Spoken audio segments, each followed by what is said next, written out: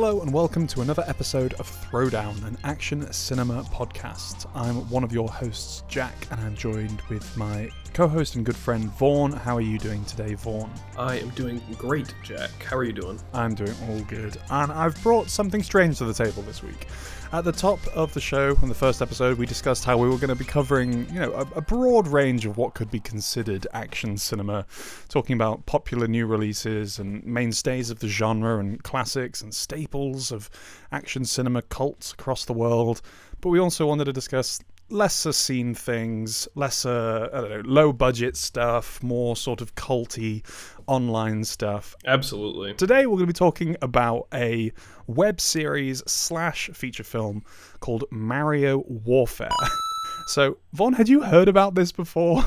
I think only in passing, and I think also because of you. I think I remember seeing you log it and maybe talk about it a while back, but didn't really look into it, didn't know much about it. I don't remember it coming out, even though it seems like something that I would have been very into at that time. Exactly. So yeah, I didn't know much about it before you brought it to the show.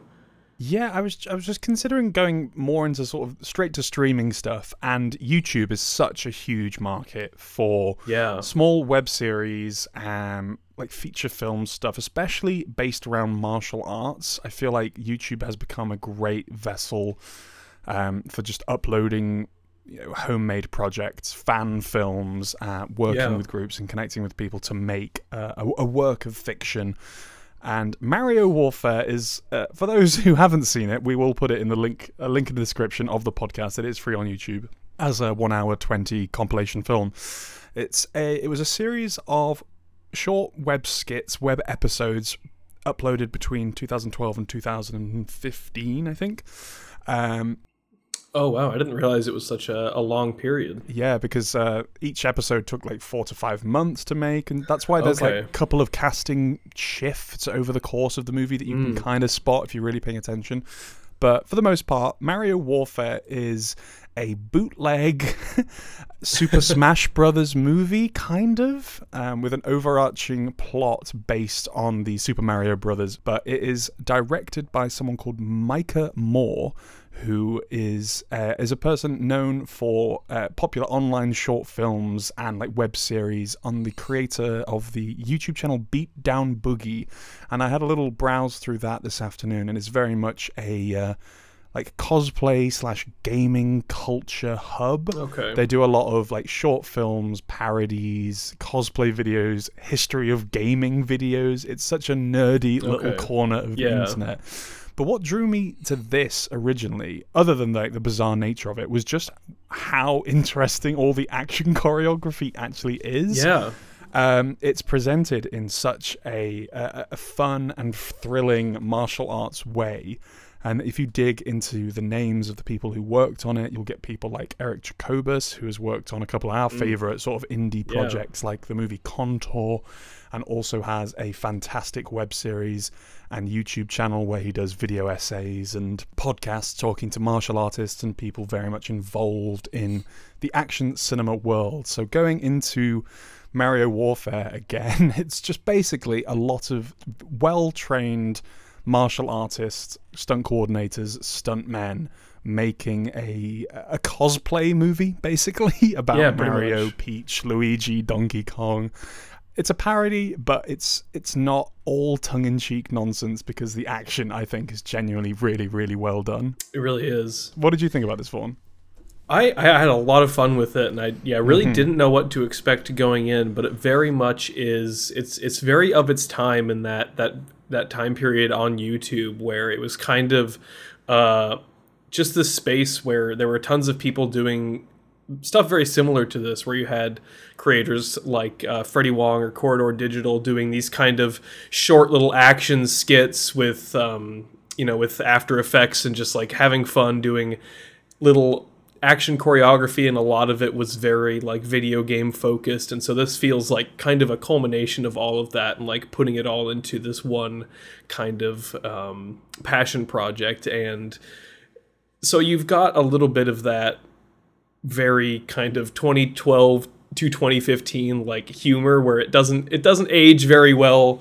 No, it's not all. I'm not gonna say here and say it's all hilarious and it stands the test of time. It's very of its time, and it's sort of like lol so random, very internet much humor.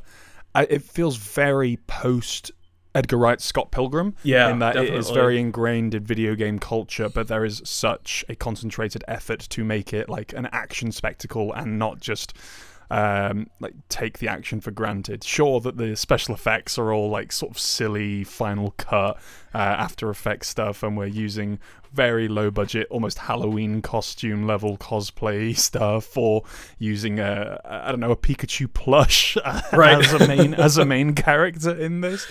But yeah, it is very much the action sequences and how they are presented and coordinated that really drew me back to this, and which is why I want to highlight it on this podcast, because you do have very, very silly characters doing very silly things, but once they are locked down into sort of a battle of wits and a real showdown with pipes and empty warehouses, it really comes into its own.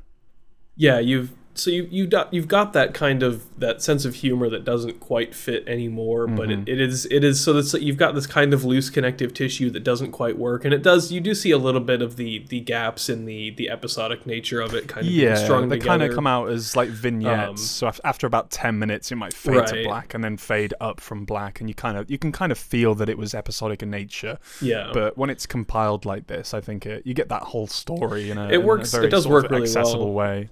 But I think what it has working for it is it's very, very committed to its bit. It never really breaks from that, and so you've got this kind of endless commitment to it there that when you are looking at, even though it's just, you know, these cheap Halloween costumes and a very silly looking monkey suit for Donkey Kong and stuff like that. I love that. But it's like there's so much dedication, and the actual action that's happening is so phenomenally choreographed that you really start to forget about that stuff, because it's like this action's great. And I think you definitely get the feeling, at least from the episodic nature, aside from just noticing those kind of cuts between the episodes, it's like you can definitely feel them finding their footing, and it starts off a little bit, you know, kind of they're trying to figure things out and get things together, but then by the time you get to those last kind of couple big sequences, it's like you get some really, really amazing stuff out of it that they've really figured out how to make those sequences shine. So I was trying to dig more into the sort of cast and crew of this web project, because it's interesting to see. Obviously, this was at one of the many peaks of YouTube and popularity, and this was quite a very popular series and video. I think the final video got like 2 million views in its heyday or something like that. But Micah Moore was very much involved in that Beatdown Boogie channel, which this premiered on, and has gone on to basically use that channel and what he was working on as like a show reel. And has now gained like more experience, and he's working in cinematics for video games. Okay. So most recently, he was coordinating and working on designing set pieces for games like Mortal Kombat 1 and the most recent God of War. That makes a lot of sense. So all the sort of like the cinematic cutscenes on, you know, the little action moments in there, they have to be like mocapped and designed by someone, and it's very interesting to see that he sort of started in very heavily ingrained in geek culture with a martial arts spin, and is now very much doing that full time. I thought that was really, really cool.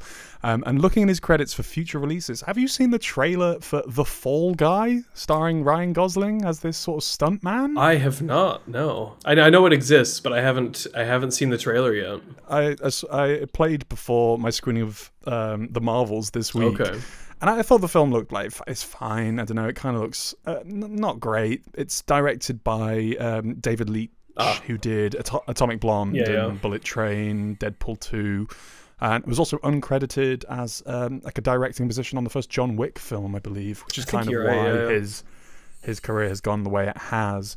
I wasn't really sold on the trailer. It looks a bit more sort of rom-commy than it does action. But I thought it was very cool to see that this person who did a Mario web series is now working on that in an action front role. I thought that was pretty cool. This does not really star, but it does feature Eric Jacobus as, like you mentioned before, he plays Wario. Waluigi, it is. He's so good. He's so good in that showdown sequence between Mario and Waluigi in that warehouse. Yeah, so really great. Sort of see Eric Jacobus pop in that.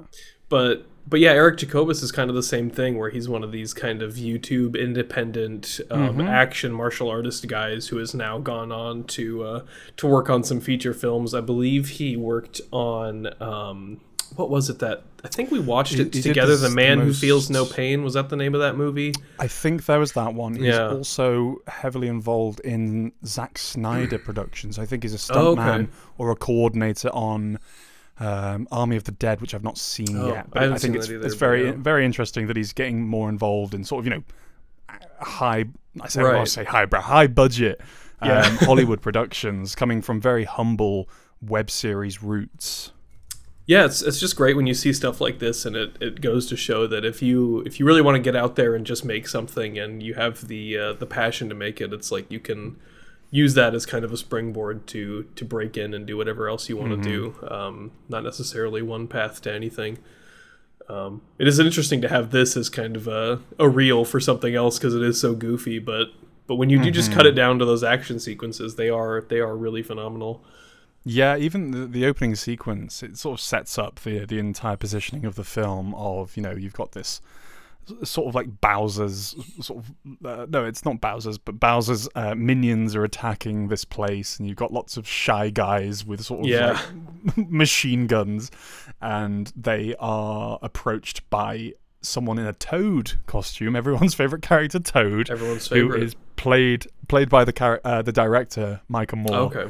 And he flips into the room and is just sort of like gun-fooing his way through that hallway, taking them out.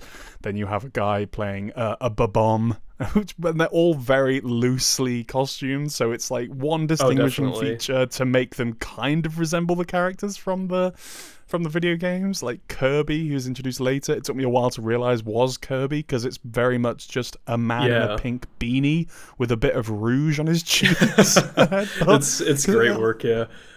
A lot of them, you're looking at it and you're like, who's this? Oh, it's Lil Mac. Right. It's Lil Mac from, or like Ness shows up with a baseball bat. Yeah. It's very much just like very dorky people making something that is not affiliated with Nintendo in any way. Very silly, but has so much life and feels so much like a love letter to Nintendo in a way. Yeah, you've got the main Toad is kind of like, he's almost kind of got like a a Morpheus vibe going on. And Morpheus, a bit of Donnie Yen. Yeah, John Wick 4. He's just got like a quiet confidence to him. He's just got a hat with dots on it, does like the Toad thing. Most of the other Toads are like soldiers, and their helmets have the little Toad dots on them.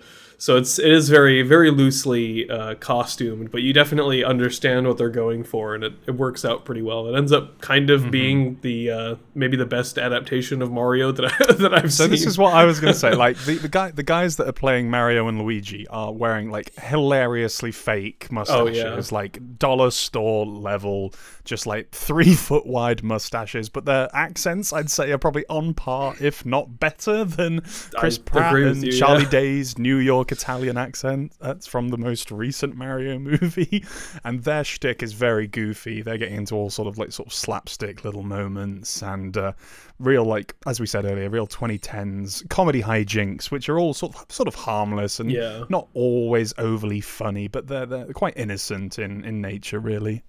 Yeah, I think it honestly does strike the kind of perfect balance of, like, it's doing all of the things that you would expect a Mario movie to do, and you get like those little cameos. You get Donkey Kong, and Donkey Kong talks about King K. Rool, and you've got like the Smash Bros. Sequence where you get all these other characters coming in. So it's like the stuff that the latest Mario movie tried to do, but I think you get in the newest movie, it feels like this is trying way too hard and it doesn't quite understand what it's doing. And that was very much just sort of showcasing ideas rather than actually doing something with ideas. It was very much like, hey, look, Rainbow Road. Right, that's done. Right. Moving on. Like there nothing it is. has any heft or meaning or relevance. It's all just sort of like window shopping for ideas in a movie. Whereas this, at least, it commits to its own ideas. Right. And it's like has a bit of fun with them. On the other side, you've got the 90s Mario movie, and I know we've got some probably some listeners who are defenders of this film, so I'm not going to say anything particular on the quality of it. But it's kind of the opposite, the opposite direction of where it's like very light Mario ideas and kind of a completely different movie. Where this, I think, strikes the perfect balance of being very committed to actually really being fans of the Mario franchise and all of these characters, and kind of knowingly leaning into that stuff while also doing something that's, I mean, it's got like a serious tilt to it in a lot of it. So it works out where you get those little cameos and those little nods and references, but it's not like overbearing and annoying, and it's also not like breaking too far from what you know. And as I said earlier, like most of the main cast here, most of the sort of Super Smash Brothers fighters were all trained martial arts people that had met online and met through different like local clubs, and were setting up different communities around the country, and they get together, and you're filming this over a period of days, weeks, right? But the action sequences are just what I would want from a team of stunt people making an action movie. They're just really, really well choreographed. There's a lot of sense of space. The camera respects what's going on. You can tell that the director, Michael Moore, is very much ingrained in martial arts culture and knows how to present it well. Not like smash cutting all the time, not like lots of heavy chopping or anything like that. Yeah. Just giving the performers the room and the space to be able to achieve like decent links and decent sequences. Having a shot that'll last 6 or 7 moves and then pivoting to an obscure little out of the way angle to give a bit more visual flair to a little move or something like that. And it just, they're peppered throughout, because obviously designed as a web series, you're probably working probably in like 10-minute increments, 15-minute increments, something like that. So you're probably designing it to have 40% plot, 40% action, 20% comedy throughout, or something like that. So there's always an emphasis on getting to the next action sequence. And as I said, they are all just like consistently good. Yeah, because even though you do feel that episodic structure, it's like, and you kind of have to get enough into each episode, it does flow very naturally, and you always build up to these action set pieces, and those set pieces are really fantastically constructed. And it does culminate in a lot of these really stunning sequences. I think especially like you get to that kind of final, the classic independent action empty warehouse fight scene. Empty warehouse, 100%. We just need a space that looks kind of cool, could kind of suit anything. Yeah, Mario is a video game series, and there's some sort of warehouse pipe work ingrained in some of the levels, so this kind of fits thematically. And there's a lot of like slapstick and little silly breaks inside the like action sequences themselves. So they'll be like punching, kicking, throwing wild roundhouse kicks and stuff. Then they'll cut to sort of like some silly shenanigans in the middle of there, just to try to keep the humor of the characters and the light-hearted nature of the film sort of at the forefront. It's not like a completely gritty reboot with like a dark reimagining of these characters. Like that Power Rangers short from like 10 years ago was like, what if Power Rangers were all brooding and sad and mad? I don't think it's not that at all. It's okay, but like this, it keeps that levity. It keeps sort of that we know what we're doing is silly, but we want to present it in a way that seems professional, and I love that. Yeah, I think you kind of, in all senses, you get a sense that there's definitely a Hong Kong influence here, where you've got that, like you mentioned, the way it's edited, where you've got like very clear, defined motion and actions in each shot, and it's not cutting around anything, and you get like that perfect balance of action and levity and comedy in between, and using the action to kind of underscore that comedy, and it all kind of works very well together, even when you get those moments of like, oh, maybe this humor's not quite holding up in 2023. Like there are a couple of clunkers of jokes. Like you've got it's just like playing the hits of like forum culture in the 2010s. If you were at all interested in video games or had a Twitter or Tumblr account, you've seen the jokes before. Like, yes, Link dresses in a skirt, so therefore people are going to refer to him as Zelda because they think it's a woman. It's like, yeah, sure, why not? Product of its time, humor. These are jokes that have been told for 30 years at this point, but you're making a film about Nintendo's licensed characters. You're gonna sort of play to the hits that have been done before, the time tested gags of Donkey Kong flipping over barrels, which is a great introduction to that character, by the way. The Donkey Kong stuff is great, yeah. Yeah, so we should say that Donkey Kong sort of takes Princess Peach under his wing, and he becomes almost like the Sifu, fighter, the shaman mentor. And it's such a fun little moment, and you have these like quite nice little backdrops, like the autumnal scenery backdrops for these training montages. Because most of this, as we said, it's mostly filmed in just sort of, I don't know, just basements and bunkers that they could rent for a period of time, or like empty lots and empty warehouses. But there are some moments that take you outside into this Mushroom Kingdom world that is just a backdrop somewhere in rural America, and I love that. Yeah, they leverage that stuff really well, where it's you kind of don't notice that they are these very clearly like these cheap set pieces of like, this is what we could get. This is just an abandoned warehouse near me, but they do make like use out of it. Passers-by walking past them, you're not seeing cars and things. It is actually quite a well realized world on a very low budget, because it does not feel based in our reality. It does feel like this alternate dimension or something, because you don't see anything that roots it in 2010's America. It's just very much empty spaces and characters dressed in Halloween costumes. Yeah, and it works out well because it's like you've got this kind of bunker place where they've got the Super Smash Bros. Club. Smash Club. And, of course, they do the obligatory kind of Fight Club pastiche there. And yeah. It's like, of course, alright, right? You have to fight, of course. Fight Club has always been popular on the internet, so they've got to do that as well. But then you get, like, the kind of the climactic warehouse set piece, which, you kind of have certain expectations for something like that, but I think they actually do a lot more with it than I expected, where they find these kind of weird spaces and turn them into ways to kind of leverage action. And you also get like the fun, like industrial, like let's do a fight scene with a pipe, and then let's get a bigger pipe that he's going to swing around in this tiny space. And yeah, you are very much like rooting it in like traditional like Chinese opera, Chinese kung fu, but you are dressing it in such a hilarious little goofy little way where everyone's wearing heinous paper mache mustaches and overalls, but they're treating the choreography with such respect, and they're treating it so well. I love it. Yeah, it's the best kind of thing where it's like, yes, they've dressed it as Mario, but you could really put this in anything else, and the choreography and the action would really hold up and stand up to it. So it's absolutely worth a watch and to see all of it play out. I think it's an hour and 20 or so, the full thing. It's free on YouTube. We will put a link in the description of the podcast there.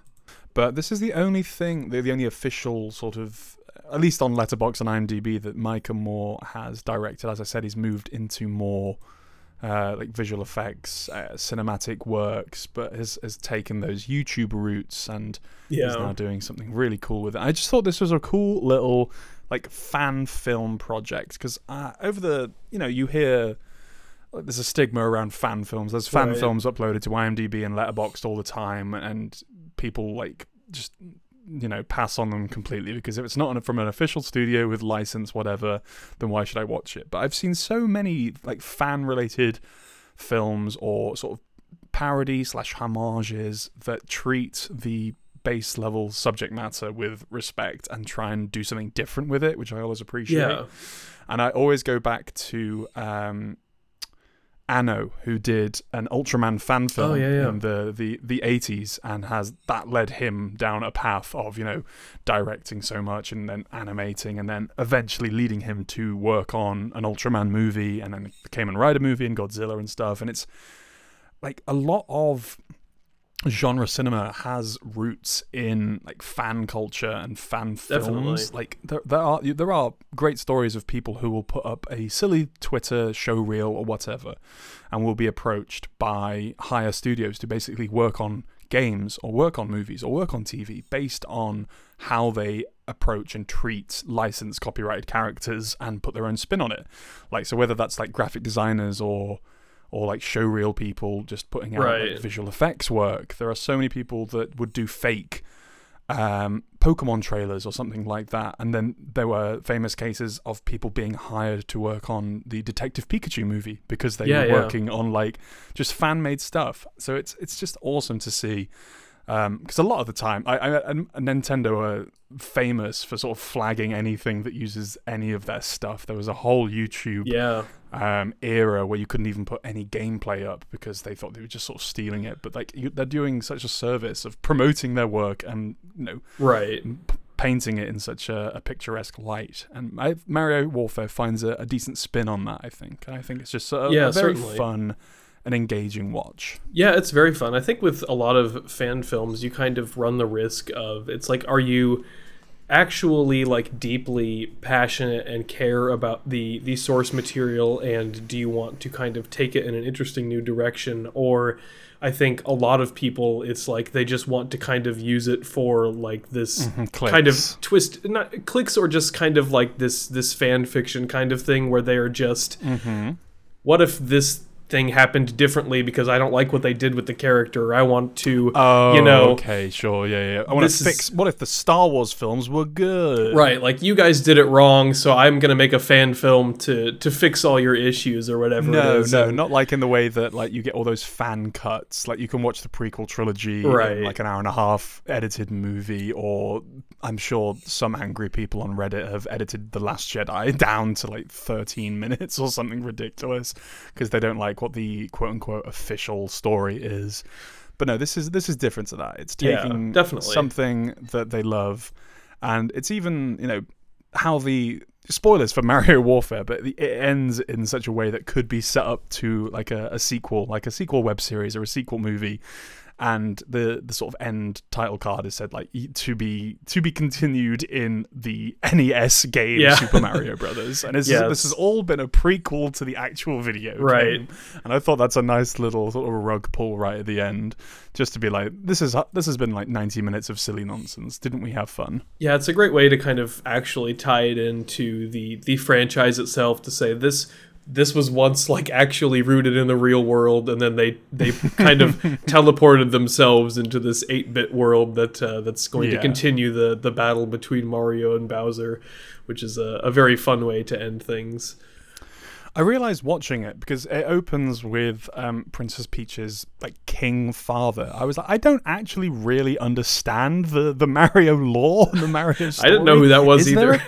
Is there a king in the games, or is that ever referenced? I don't assume if you have a princess, you must have a king or queen above that. I don't know if off the top of my head, I don't remember that character ever existing, but I don't know if that's kind of part of their, like, let's frame this as a prequel. Like, there used to be a king, and then he died, and now that we're in the Super Mario Bros. 1-1, it's like now that there's just Peach and there's no king anymore. Yeah, but it's just those little moments that make you think, Mario Warfare is making me question different elements of this. Right, exactly. How old is the Mario franchise at this point? 50 years? Ugh. Something like years? That, probably. Older than me, older than Mario Warfare, older than all the people involved in Mario 4.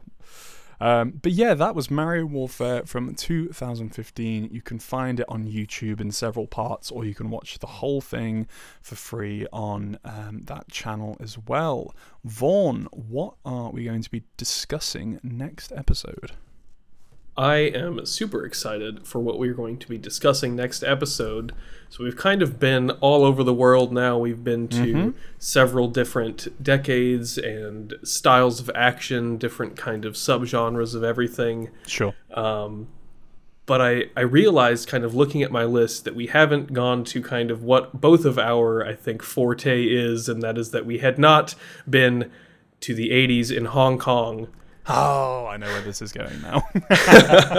And so we are going to be discussing Dragons Forever on the next episode. Sammo Hung's Dragons Forever. Sammo Hung with The Boys. 1988. The Boys, the last time that the trio were together. And we will get into all the politics and all the conversation, all the context of Jackie Chan, Sammo Hung, and Yun Bao.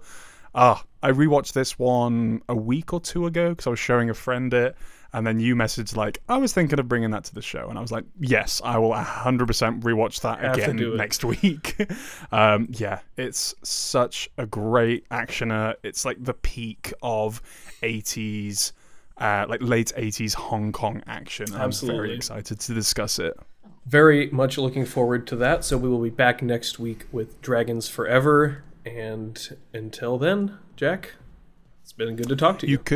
It's been good to talk to you, Vaughn. You can find everything we do on Letterboxd, Twitter, Blue Sky. All of that is in the description of the podcast. Make sure you're subscribed to the podcast, rate and review wherever you can. Tell a friend about us, and you can find more of the podcasts that we're involved in and the wider film-related work we do on the twingeeks.com. Anything else to add, Vaughn? I don't have anything else to add for this week. I'll see you next time. I'll see you next time. Wahoo! Nice, perfect.